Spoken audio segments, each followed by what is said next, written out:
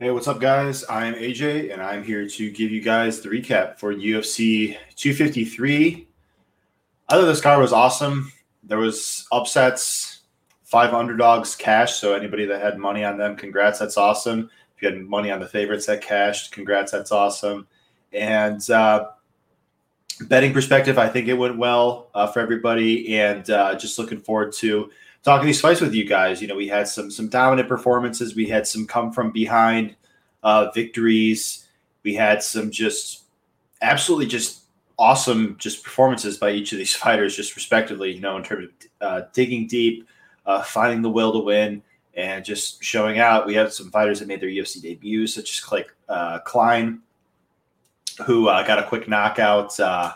He actually was the only one to get a quick knockout in his debut. But this card just had a little bit of everything. We had just two title fights that did not disappoint the slightest, and we had just an awesome main card as well as awesome prelims. So let's talk about these, shall we here? So Kadis Ibragimov, Danilo Marques, not too much to say here, just a lot of grappling.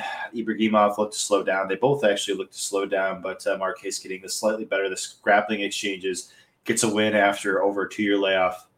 Danilo trains at King's MMA, so gets another W for that red hot camp right now. Vittori, Verdum, Gaslam, unfortunately, is going through a little losing streak right now, but we know what Gaslam is capable of. Obviously, just gave the champ, Israel, a run for his money. So that camp basically right now is red hot. They just added another win to their resume for the year. So kudos to Danilo. Juan Espino coming back after about a 2-year layoff and looking fantastic. Juan is very talented, I'd say. It was just one of those things. I just wish the guy was a bit more active. You know, when he's actually performing inside the octagon, he looks tremendous. He knows what he wants to do. He doesn't exactly do an ideal job of setting up his takedowns. He actually could do a much better job of setting up his takedowns. But in terms of when he gets the opposition down with his power double leg or something like that against the fence, he's very good at guard passing. And as we see in this fight and even in his UFC debut, he's a submission threat. So Juan Espino doing his thing. Only thing I could say is I just wish we could see this guy a bit more. This is Ultimate Fighter Heavy Hitters winner, which was actually the most recent season of the Ultimate Fighter. So, yeah, looking forward to seeing him perform here. Hopefully soon. William Knight, Alexa Kamor. I think both guys are very talented. They both have upside. I think we will see them improve each and every time out there. Knight, I definitely do think he looked tremendous here. You know, he really put on a good performance. You know, this was his first decision win, and I think his whole career. Big, strong guy, aggressive guard passer. I think his wrestling looked better than it previously showed on tape here. So that's a good sign in terms of like the improvements and that sort of thing. And he's fresh off his Contender Series win. So he just fought a couple weeks ago on the Contender Series, got his contract after basically receiving a developmental deal in a previous season of the Contender Series where he won, but not enough to get the contract right then and there. So William Knight's riding a lot of momentum. This is a win for him against a fighter in the UFC who prior to this fight picked up a win against Justin Ledet. So good win for William Knight, and excited to see how he performs in the future. Shane Young and Klein. This was really interesting. I saw some people cash bets on Klein. Congrats. That's awesome.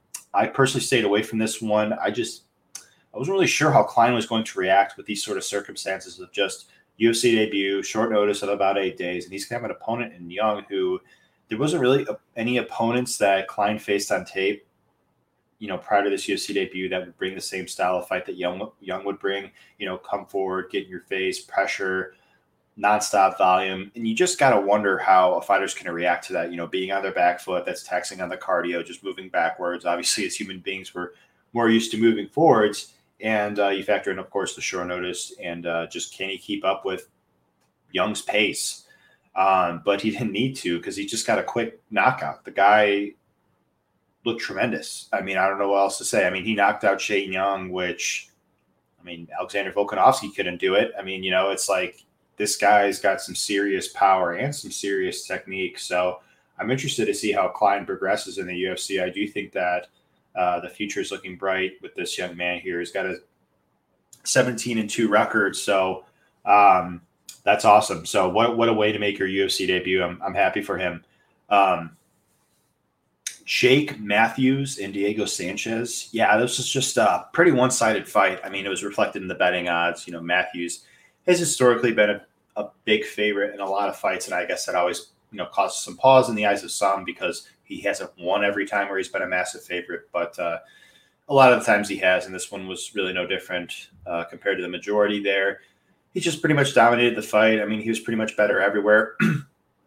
At this stage, Diego threw up an armbar there in round 3, but other than that, there wasn't a whole lot of resistance. I mean, Diego, he's known to hang really tough, and he's going to go out there and give his best, and we love him for that. He's been fighting for so long. He just, at this point, considering where they're at in their respective careers, just Matthews was just a pretty bad matchup for him, just on the feet and on the ground. And like I said, Diego's going to go out there and fight and give it his all and give a good account of himself the best he can. But I hope that this is the time where Diego maybe thinks about hanging him up for a very impressive fighting career. I don't know what else he has to prove at this point. I saw some rumblings about him and Connor. I mean, I don't know. Who knows? Whatever happens, I guess. But I don't know. I don't have too much more to say about it than just a good win for Jake Matthews.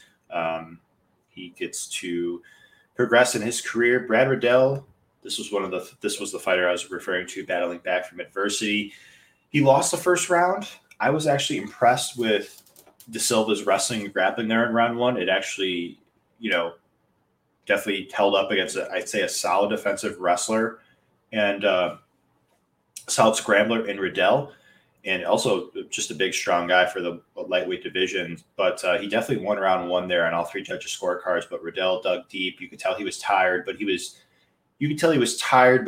had that within him to just, not let that bother him. Basically, just dig extra deep and win rounds 2 and 3. He almost got a stoppage there. I mean, he could have very easily gotten a stoppage as that punch that De Silva claimed to be an eye poke, was actually a knuckle to the eye, and the ref intervened and claimed it an eye poke. Obviously, human error. We all make mistakes, so it's just one of those things. We can't go back in time and change it.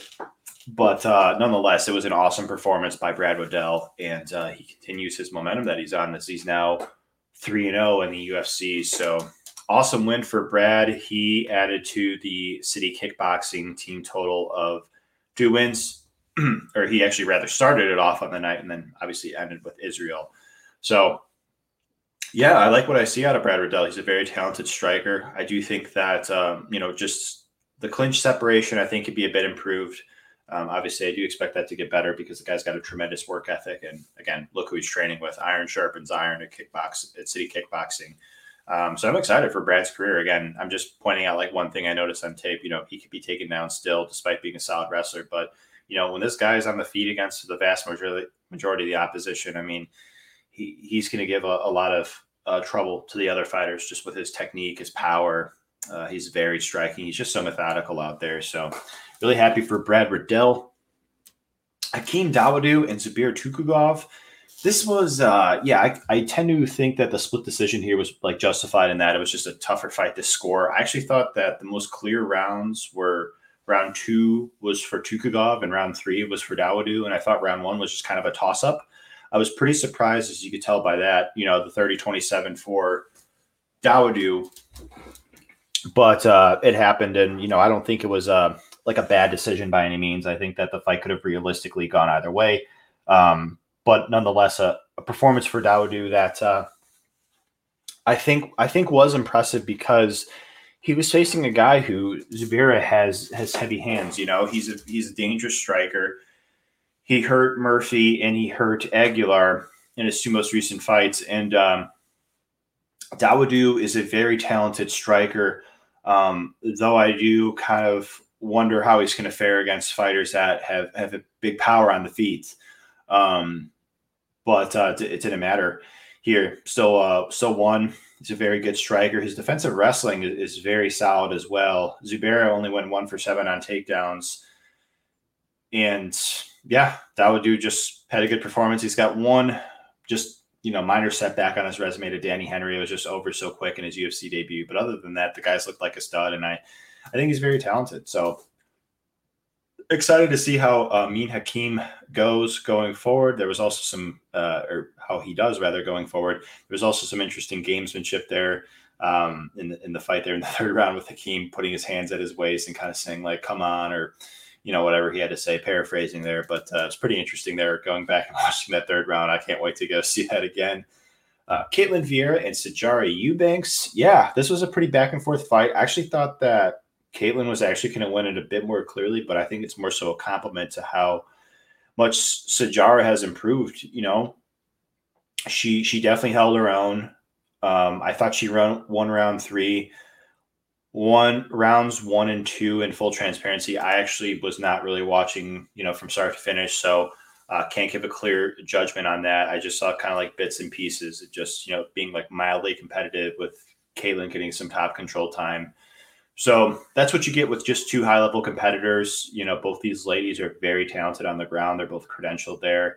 And I thought it was just a good showing for Caitlin, especially knowing that she got a bounce back, very impressive win here after the Aldana setback. So that's very nice for Caitlin. She's very talented, I'd say, overall, just in terms of her upside. But I do think that there should be some striking developments made going forward in order to, really hit her ceiling like high. Because I do think that she has upside already, but I do think that the striking, particularly in the defense, could be improved. And I do expect it to improve. She's a young lady and she's getting better, but just something I like to point out. But other than that, I do think that, yeah, she's going to be a really tough matchup for the vast majority of the women in this weight class here. So I would actually like to see her face like Aspen Ladd. I think that would be pretty interesting. Or even, like Holly Holm, depending on if Aldana beats her next card. So I think there's a couple different matchups that Caitlin Vieira could get going forward. She already has 2 very impressive wins over Kat Zingano, 3 really impressive wins now. Kat Zingano, Sarah McMahon, and now Sajara Eubanks. She also beat Ashley Evans-Smith as well. So, yeah, Caitlin definitely did her thing out there. Kai Kara France and Brandon Royval, these 2 just had like the round of the year in round 1. It was nuts. Absolutely nuts. This was a fight where, and I'll just be honest here, I didn't bet it either way, but I picked Kai, and he was actually one of my more confident leans in the card.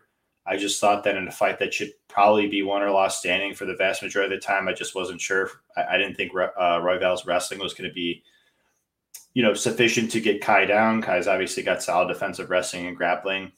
On the feet, Royval's tricky. He's tricky to deal with. He has a lot of unorthodox movement, obviously, but I kind of favored Kai there. But Royval, he's just one of these guys that just he's just hard to deal with. He's got the knee up the middle. He's got the spinning back fist. Like, he's just going to walk you down and not really care about what you have to throw back at him. I mean, Kai rocked him with a big shot. Like, Royval was on wobbly legs, and then the guy just basically out of instinct, I mean, that's what it looked like to me, just threw like a spinning back elbow or spinning forearm, vaguely we're calling it here, and just dropped Kai. Like, he knocked him down twice. I mean, this guy is just so tricky to deal with, just on the ground and on the feet. So he's got a lot of unorthodox tools, and with him, making the move to train full time and train with Mark Montoya and those guys like Yusuf Zalal, Chris Gutierrez, Alex Perez, I do think that Royval, based off his age and who he's working with and his experience, I think he's got a high ceiling. I really do. This division, I'd already say, is very talented, and he fits right in there with these guys. So I'm interested to see who he draws next. Maybe like Alexandre Pantoja. Does that sound good? Or maybe Askar Askarov, or even I guess Brandon Moreno, depending on how his fight with Alex Perez goes. I think that you could do a lot of cool matchups with Royval. He's just such a fun guy to go out there and watch. 2 performance bonuses in 2 UFC fights. So happy for the guy. That's awesome. And Reyes and Jan, wow, this was one of those. Jan just looks so darn good out there. He busted up Reyes's nose. I noticed it in the second round. I know Jan won round 1. Reyes just wasn't really throwing much volume. He was just kind of letting Jan control the tempo, control the pace. It just seemed kind of off. But it very well could just be something that he wasn't expecting from Jan, that Jan employed, and it kind of caused him to freeze a little bit. Jan's one of these guys. He's really hard to deal with. He's tricky. He's very measured. He's got that power that he showcased yet again. He busted up Reyes' nose there in round 2, and then got the knockout. The only guy to ever knock out Reyes in pro MMA. I mean, John Jones couldn't do it. Volkan Ozdemir couldn't do it. Like these guys that have shown finishing in the past, couldn't knock out Reyes. And here's Jan again, reminding us all that he's got that power, man. Yeah, I'm happy for Jan. I mean, this guy, his career has been tremendous in terms of just his willingness to overcome adversity. It didn't seem like it was that long ago, and I was still watching UFC at this point, where he lost the majority decision to Pat Cummins at UFC 210, right? He started off his UFC career 2-4, and since then he has won 9 out of his past 10 fights. Like, that is crazy. You start off your career 2-4, and then you win 9 out of your past 10. The only loss coming to the very talented Thiago Santos, who took John Jones to a split decision. So not a bad loss at all. And you look at his wins: Devin Clark, Jared Cannonier, Jimmy Manuwa. He avenged one of his defeats. Nikita Krylov, Luke Rockhold, Ronaldo Jacare Souza, Corey Anderson avenged another one of his defeats. And then he just beat Dominic Reyes. Like, Jan Blachowicz, man, what a way to just perform. I mean, just recently, there's no denying the improvements that this guy's made. The improvements that he's made is just been tremendous. I mean, you could just tell by the wins and losses. Like, it's crazy. So really happy for Jan. That's incredible. Israel Adesanya against Paulo Costa. This was my only bet on the card. I bet Israel. My logic, I basically broke down the main event for free. So if you want to go back and listen to that, that's cool. It's on Apple Podcasts and Spotify and even Amazon as well now, Amazon Podcasts. So that's there if you'd like. Yeah, I mean, basically, like, Paulo just kind of got stuck at range. I don't know if it was something that the team planned for in terms of conserving energy. I actually thought that Paulo was going to fight like how he typically does, just try and force Israel back against the fence and try and unload hard, fast, powerful strikes. And I didn't think though that Israel was going to oblige to that, because he's shown to circle every time he's gotten backed up against the fence, pretty much against threatening strikers, like Robert Whittaker and Calvin Gastelum. So I kind of thought, like, prior to the fight playing out, that Paulo was going to be in like an unfamiliar territory, and it was kind of unknown as to how exactly he was going to deal with it. But like I said earlier, if you're the one putting your opponent on their back foot, that's a lot tiring on their cardio. It's just not natural movement in terms of you're comparing moving backwards to moving forward. And then on the Israel side, I noted all of the advantages I thought he had on that breakdown, so I'm not going to talk too much about it. But it was a fight where, like, if you were to tell me prior to the fight playing out that it was just going to, for the vast majority of the time, play at range, I would just say, like, Israel won more often than not.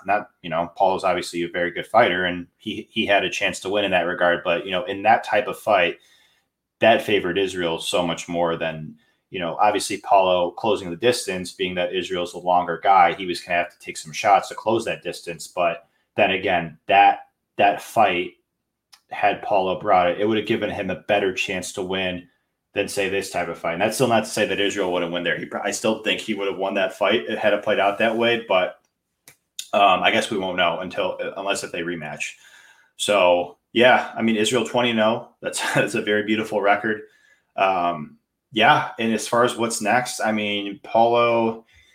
I mean, perhaps he gets the winner of Hermanson and Till. I think you could do that. I know that Israel wanted to fight Cannonier if he beats Rob, so that would be interesting as well. Yeah, I mean, you got some options here, which is really good. I mean, this middleweight division has really been doing its thing here in recent time. I'd say I'm really excited about who's in this division. You got Brunson coming off a nice win. Uriah Hall's in a big opportunity here next month. And then you've got your very talented prospects like Edmund Shabazian and Marvin Vittori, and even guys like Ian Heinisch that's number 15. I mean, this division has been tremendous since the inception Israel's title reign, and you got a lot of guys that you could have fresh matchups with him, or even if you want to do a sequel with Whitaker if he strings together some wins, or even Yoel Romero as well. So yeah, who knows? I mean, I think you got a lot of different things you could work with here, but it was just a very impressive performance by Israel Adesanya. Paulo Costa, like I said before, I do think he's very talented. I just think that this was one of the tougher stylistic matchups for him. And clearly the guy's very capable. I would guess that he needs to probably get a couple more wins before he fights for the title again. And he certainly could get there, because this is another gentleman who's just a tremendous talent. But that Israel gets the job done, and once again shows why his striking is just so darn excellent, and for many reasons. So that is the recap, about 20 minutes long. Hope you guys enjoyed it. Hope you guys had a profitable night. If not, it's okay. I mean, there's plenty of opportunity down the line. I always say to myself, I don't beat myself up over my losses, and I also don't get too high when I win. I'm happy when I win, but I also try to take away as many things as I can from the event in terms of a learning perspective, because I'm still learning this game. There's always room to improve, room to grow, and that's what I love about it. So hope you guys enjoy this recap, and talk to you guys next time. Bye.